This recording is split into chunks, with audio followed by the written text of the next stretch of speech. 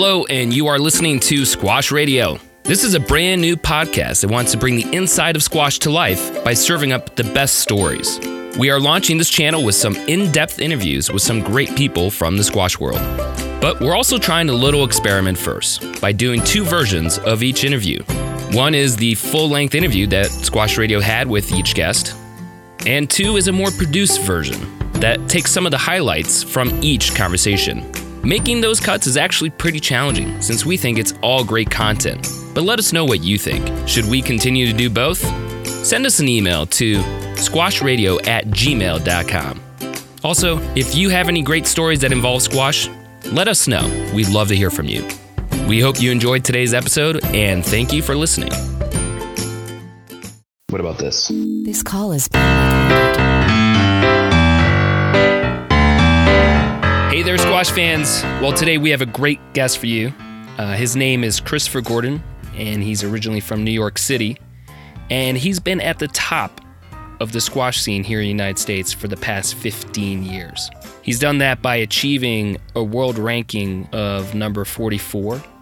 He's represented Team USA almost more than anyone in history, with 5 World Team Championships, 3 Pan American Games, 2 World Games, 2 World Junior Championships, and a handful of Pan Am Federation Cups. Christopher has also been number 1 in the United States and has won the U.S. National Championship.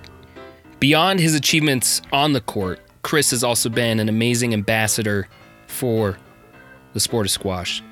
He's done exhibitions all over the country. He's also commentated on Squash TV, even emceeing for the U.S. Open.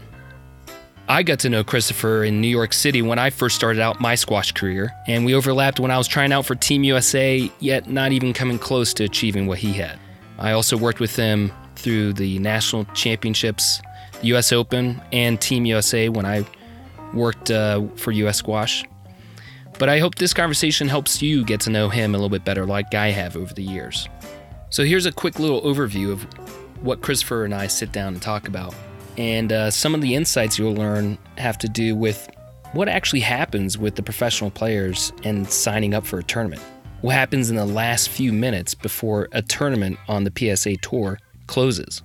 We also dive into his support network of what makes him one of the top athletes in the United States, where he credits U.S. Squash Elite Athlete Program, his coaches, his family, but he has sponsors. And some of the ways that he got his sponsors might surprise you. Lastly, we close it out with him representing Team USA, as well as what winning the national championships in 2013 meant to him. So without further ado, here's Christopher Gordon. And so we jump right into it, talking with Chris about what impacted him at a young age to make him focus on squash. You becoming a professional, I mean, I remember meeting you at a pretty young age. I think you must have been 11 or 12. And you said, I'm going to become a professional squash player. When did you have that so firmly set in your mind that you wanted to pursue something like that? So I was always, from an extremely young age, I was always fascinated by sport and loved professional sports. Funnily enough, at a really young age, like when I was 5 or 6, I was more aware of college sports. So I really had a dream to be a college athlete. Originally, I was a college hockey player because I used to watch a lot of college hockey. And then as I got older, I became more aware that college was a stepping stone to the pros. And that's when I really zeroed in on professional sport being what I wanted to do, because it was the highest level you could strive to compete at. Right. And probably a catalyzing moment for me was when I was about 12. I went for the first time to Europe to play, and I played in the British Junior Open under 13. And I think I lost in the first round and maybe won a round in the plate and then lost in the next round. So it kind of shows just how off the mark of the top juniors in the world I was. But just being there and getting to see some of the top juniors in the world, right up to juniors who would be turning pro soon, I found really inspiring, and I love the idea of traveling to compete and things like that. And that was a moment where I really said to myself, I want to really make this a goal of mine and work as hard as I can to make this a reality. Yeah. Well, so it looks like, and this is on your PSA profile, you officially turned professional in 2002.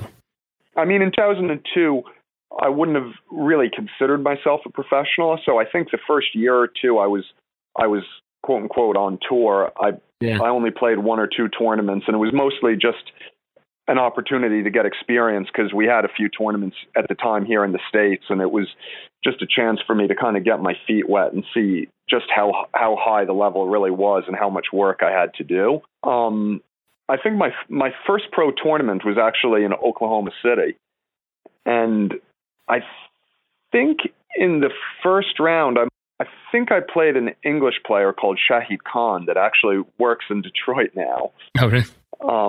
Yeah.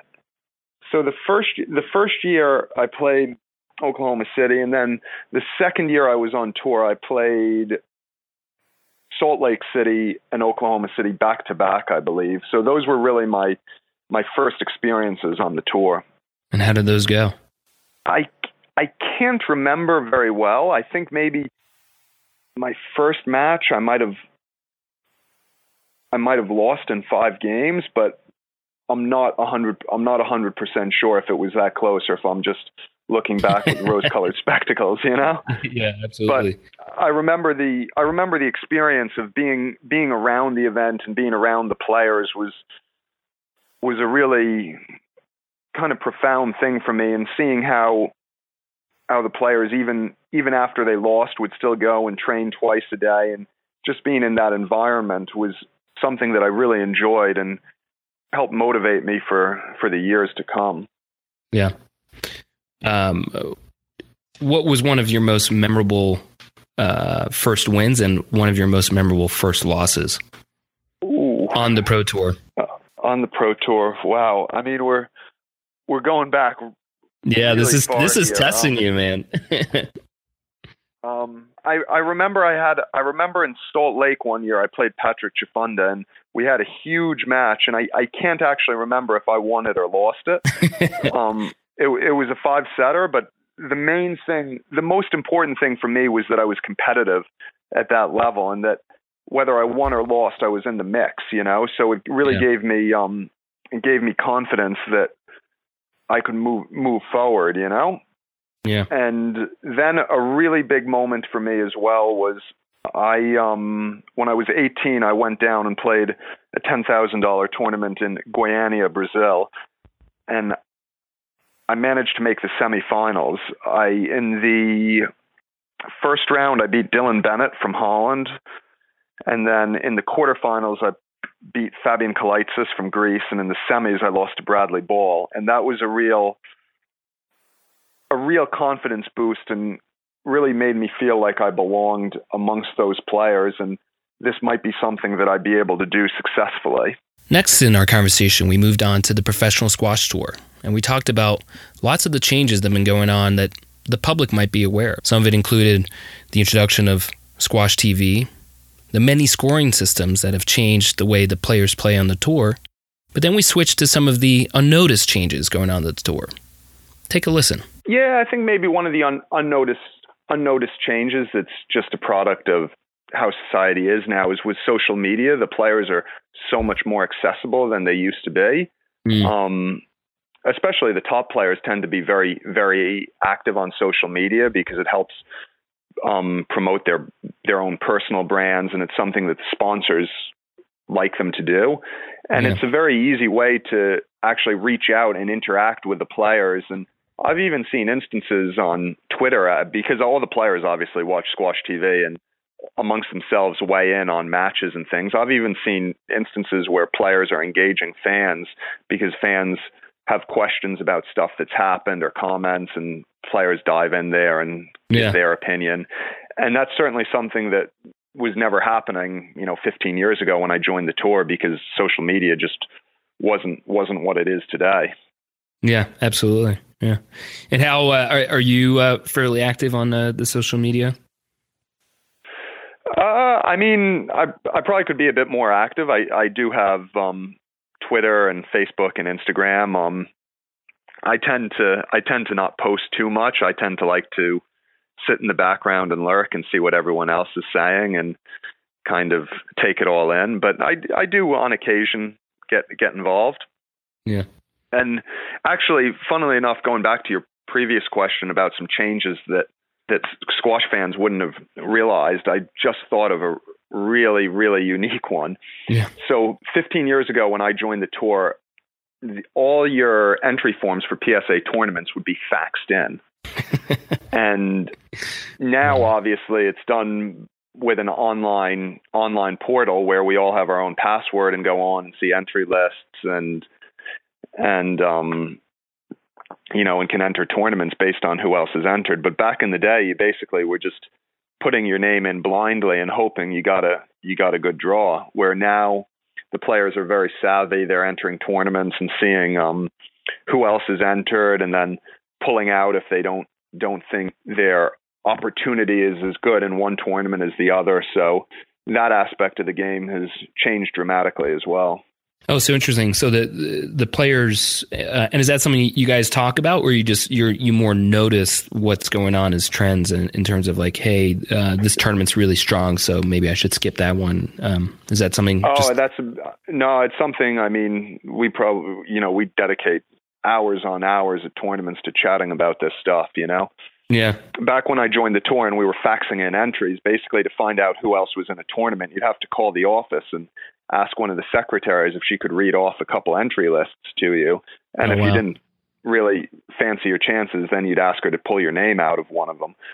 But so it was a bit of a process, right? And you could only service one person at a time. So you wouldn't really get tons and tons of people calling in, Yeah. Well, not to mention the time differences too. Exactly. Yeah. Cause it was all based around an English working day. Cause the office used to be in Cardiff in Wales. Yeah. Or I should say a British working day, where now with it being on the online portal, we can all see entry lists in real time, and it makes a big difference. It's quite funny, actually.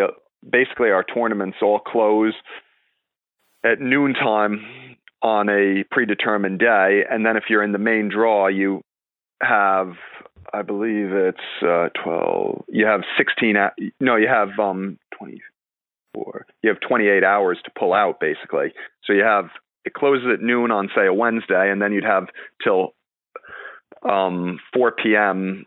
Greenwich Mean Time on the Thursday to pull out. And the 10 minutes before that 4 p.m. on the following day, the amount of movement in the entry lists is incredible. Really? So, yeah. And you'll even get players in those last couple of minutes before tournament closes. You'll have guys in group chats on their phone, texting each other, asking what tournaments people are playing, and everyone's kind of jockeying for position to get the best draws possible. Yeah. And I mean, in terms of like the different, just to give a context of rankings, like what are the different levels of rankings that you think that impacts the most? I mean, obviously the very top players in the world are only going to be playing World Series events. So they're basically, just putting their name in the top events in the world and leaving it there. But pretty much everyone else, I'd say from 25 or 30 in the world down, it can make a huge difference to. Even, for instance, let's say you're 35 in the world, the difference between playing a 25K and being the number one seed, or maybe being in qualifying for 100K is a big difference, Yeah, so absolutely. Players are always, of any level, are always looking for that slight advantage and trying to make the decision that they think will be most beneficial for them. Beyond some of the changes on the professional tour, we moved on to how Christopher makes sure he's fully prepared for the season. He talks about his support system, where he credits U.S. Squash and their elite athlete program. His coaches, David Pearson and Andre De La Hoste, of course his family, but there's another key role and relationship that really helps him. It's his sponsors.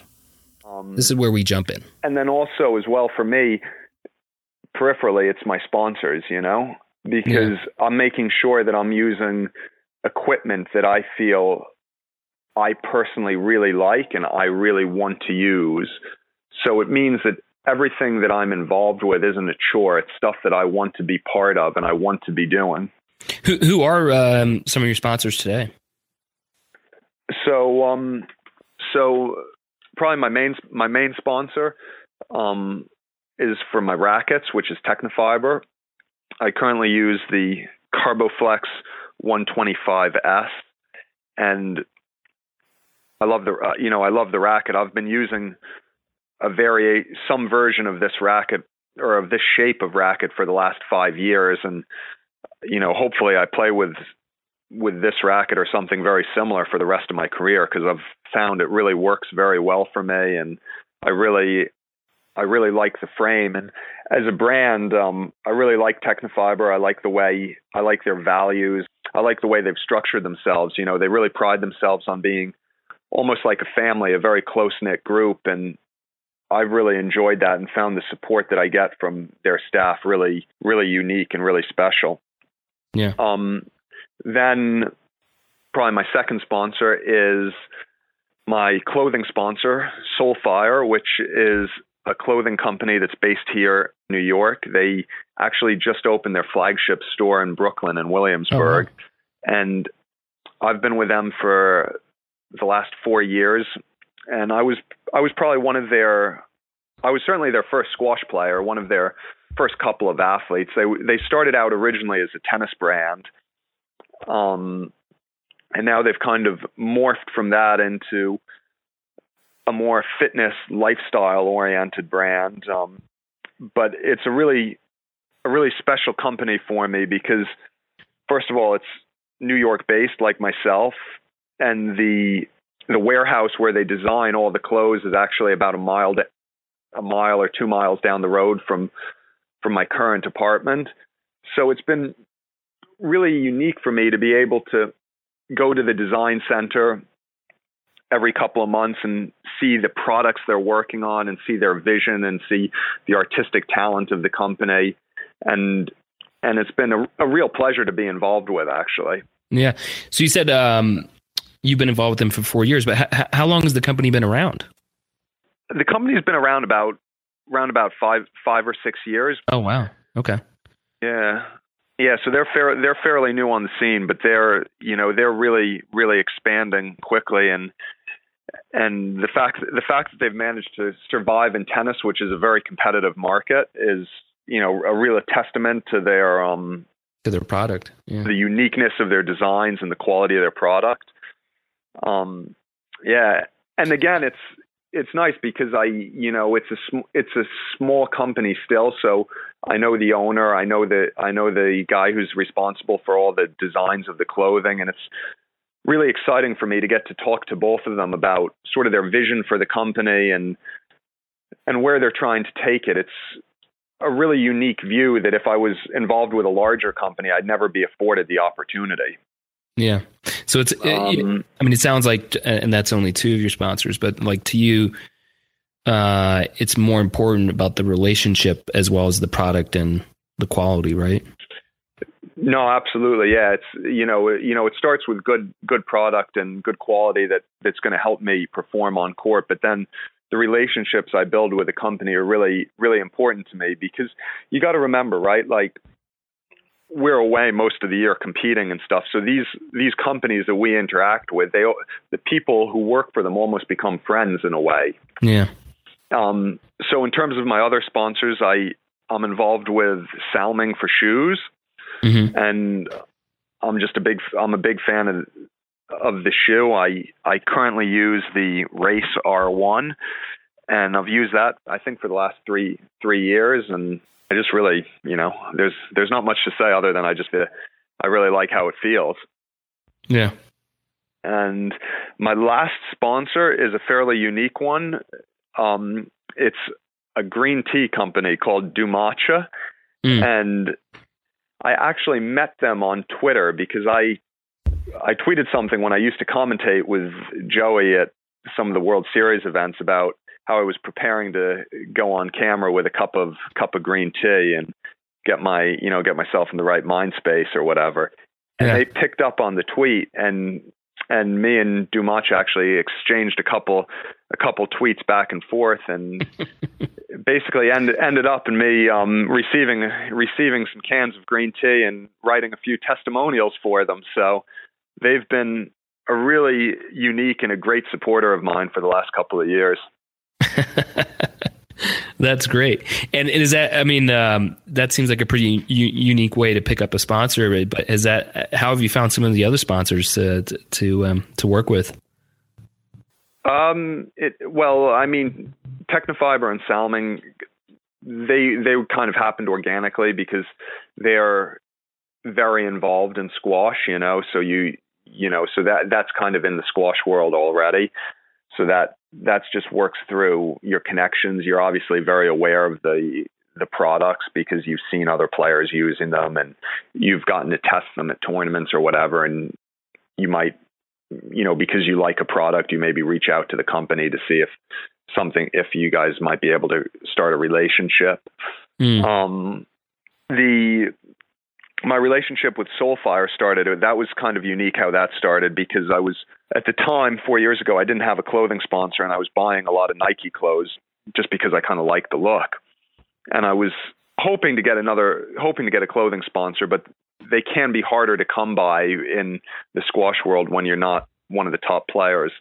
And I basically was just looking on tenniswarehouse.com to see what other companies were out there. And I saw Soulfire and liked their clothing, and I actually just cold called the company and actually got the owner on the phone. I didn't realize I was speaking to the owner when I called up, but we sort of we hit it off, and I kind of mentioned, I must have obviously said a few buzzwords that were the right things to get his interest a little bit, and he got me a couple samples of clothing shortly thereafter, and we've sort of built up relationships slowly over time. We started with just a couple sets of clothing, and it's built up the more the brand and I have gotten to know each other. Yeah.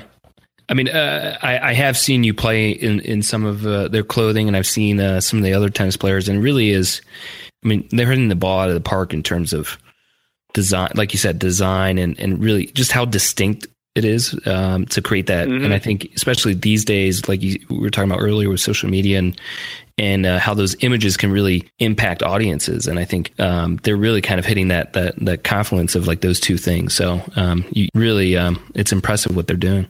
Squash professionals are the stars on the tour. And in an effort to promote the sport more, they often get asked to help. Here Gordon explains a boxing versus squash piece that he did for Squash TV. Well, I remember seeing a bit that you did wasn't there a boxing bit that you did? I forget. Yeah, we did. Yeah, we did a sort of, what do you call it? Like a comparison between squash and boxing for Squash TV. It was me and Steve Coppinger, and they took us down to a boxing gym in Philadelphia and had us put through a session by a professional boxing coach. And it was quite a funny situation because Squash TV billed it to us as basically go down there and, have a chat with the coach and, sort of hold your rackets and talk about the similarities a bit, maybe do a little bit of skipping and maybe hit the heavy bag a couple times because it looked good on camera, and that would be about it. Well, the next thing we know is we've got this boxing coach putting us through like a 20-minute circuit with sledgehammers and battle ropes and all kinds of stuff, and then getting us in the ring for sparring and have his partner that was named Iron Man hit us with these plastic sticks that we were supposed to be ducking away from while we were sparring with someone else. So it ended up being a pretty intense hour. Especially if you're going in thinking it would just be, we'll go in and pose a little bit, we'll hit it, make it look good, and suddenly you're in a full training session. Oh yeah. We went in there thinking it was just like purely like a made for TV, stand around, smile, and hopefully we don't say anything, too off topic. And instead it basically ended up being canceling everything else we were planning to do the rest of the day because we were so tired and needed to go back to the hotel and rest. Oh man. And do you think what do you think the trainer there thought of squash players? Do you think good impression?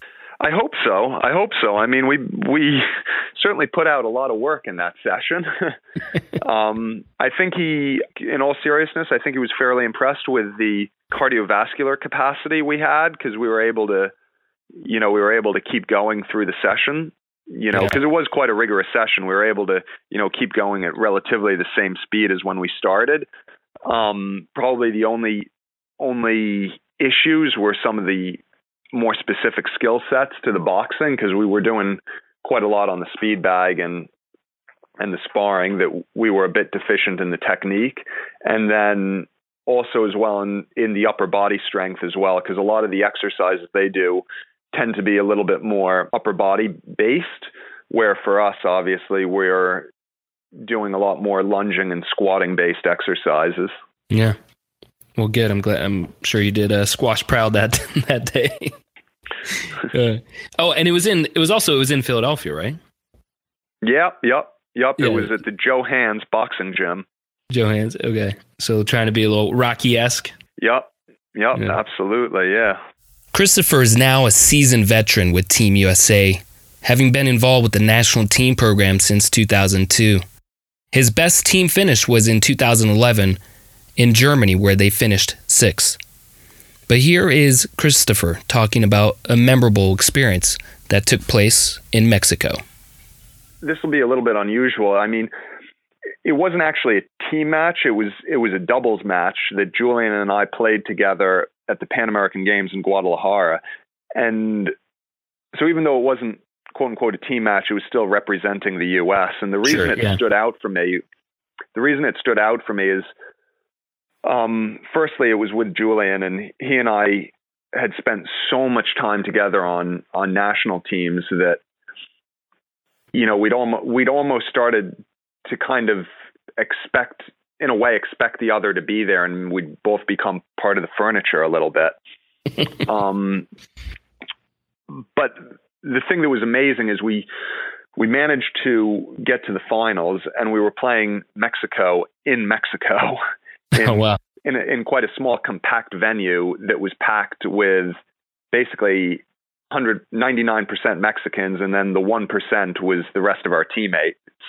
So it was kind of us against the rest of the world, So it was a really, it was a very exciting match to be a part of, and it was a big deal for Mexico as well, because they beat us 2-0 in about 90 minutes or something ridiculous, and the next day, the Mexican boys who'd beaten us ended up on the back page of every newspaper in Mexico, because I think it was the first gold medal that Mexico won at that Pan American Games.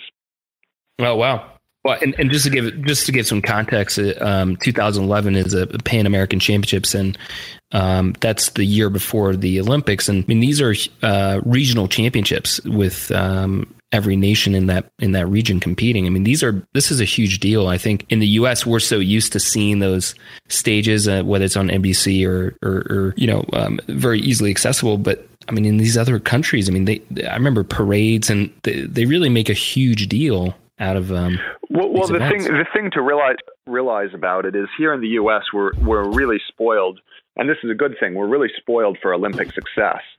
So we really focus on having our best athletes at the Olympics, and using events like the Pan American Games, regional games, for gaining experience to help bring athletes up to that Olympic level, or to qualify them for the Olympics. Where in South America, this isn't to say they don't have some fantastic Olympic athletes, but they don't quite have the level of success we do in terms of the medal table and the medal counts. So winning a Pan American Games medal for them is not only a huge deal domestically, but it's also an enormous deal monetarily, because very often medals at the Pan American Games are very highly incentivized monetarily by national governments and regional governments. So, when we lost that final to the Mexican boys, one of the reasons it was such a charged match is they had tens of thousands of dollars on the line if they won, for a medal bonus. Yeah. Wow. and obviously the gold medal bonus was quite substantially higher than the silver medal bonus. So, the motivation wasn't just to win for their country and for self-pride, but there was that monetary motivation as well. Wow. And were these matches being televised down in Mexico? Yes, I can't remember if that particular. I think that match might have been live. I mean, obviously I was on court, so I was a little bit oblivious to everything else going on. But I remember it was a really heated affair, and I remember basically it was on a traditional glassback court with the fans were about 5 feet behind the court, so they were quite up on top of you, and there were flags and there were chants, Mexico chants going, and it was all quite intense, I can imagine. And so you picked this as one of your more memorable experiences, but which way did the match go? Oh, we lost 2-love, something like 11-9, 11-8 or something like that. It's a pretty but in 90 minutes though, Oh, wow. which was a bit much, but We now shift gears from talking about Christopher's Team USA performance to diving into one of his crowning achievements of his career, winning the 2013 U.S. National Championships. That's you representing Team USA, and now just talking a little bit about yourself, and you've been able to win the Junior National Championship and even knock out Julian Illingworth's run where you won in 2013. Talk about that and what those moments meant to you. Yeah, winning the Nationals in 2013 was a really big deal for me, and was in some ways a huge relief because Julian had such a kind of a stranglehold on the event. At that point, I think he'd won it 8 consecutive times.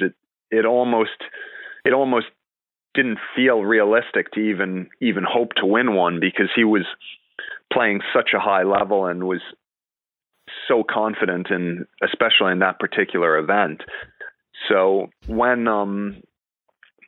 Gilly beat him in the semi and I managed to get through to the final, I really felt there was a huge opportunity to be had, and I was really extremely happy with myself that I was able to play as well as I did and take that opportunity and get a national title to my name, because it was something that I was kind of I was trying not to let it worry me, but in the back of my mind, I was starting to go, I've been trying for so many years and it still hasn't happened. And is this maybe something that's going to get away from me, Yeah. So, was it pretty surreal when it actually happened? Yeah.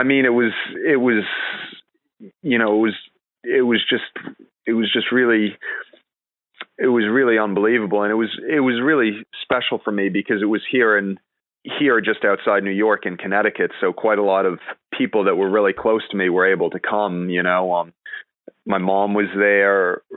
Richard Chin, who was my first squash coach, was there. And then my fitness coach, and Tommy's kids, who I actually do a bit of training with in the summers. So it was really special to have everyone there and kind of be able to go through that moment with everybody, We wrapped up the conversation with a little bit of reflection, talking about what advice he might pass along to his younger self.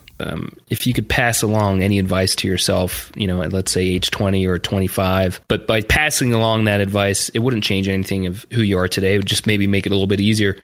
What would you be passing along? Would you say start skating earlier, or what do you think some advice might be that you pass down? I think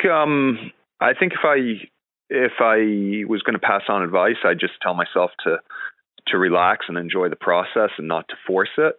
Mm-hmm. That you will get there, and that you don't need to stress about it, but you need to enjoy every phase of the process. And then the other thing I'd probably tell myself is there's no magic formula. It's just hard work and being consistent, and just keep putting the hours in and try and keep ramping up the effort levels just little by little, and you'll get there over time. It's a process, and it doesn't happen overnight. At this point, I just want to wrap things up and thank you for your time. And, hopefully what we can do is check in with you after the end of the season and see how this went. And we'll continue to check in. But I really appreciate all the time. And it's been a pleasure having you. No, that's awesome. Thank you so much, Connor. It's been great to chat with you.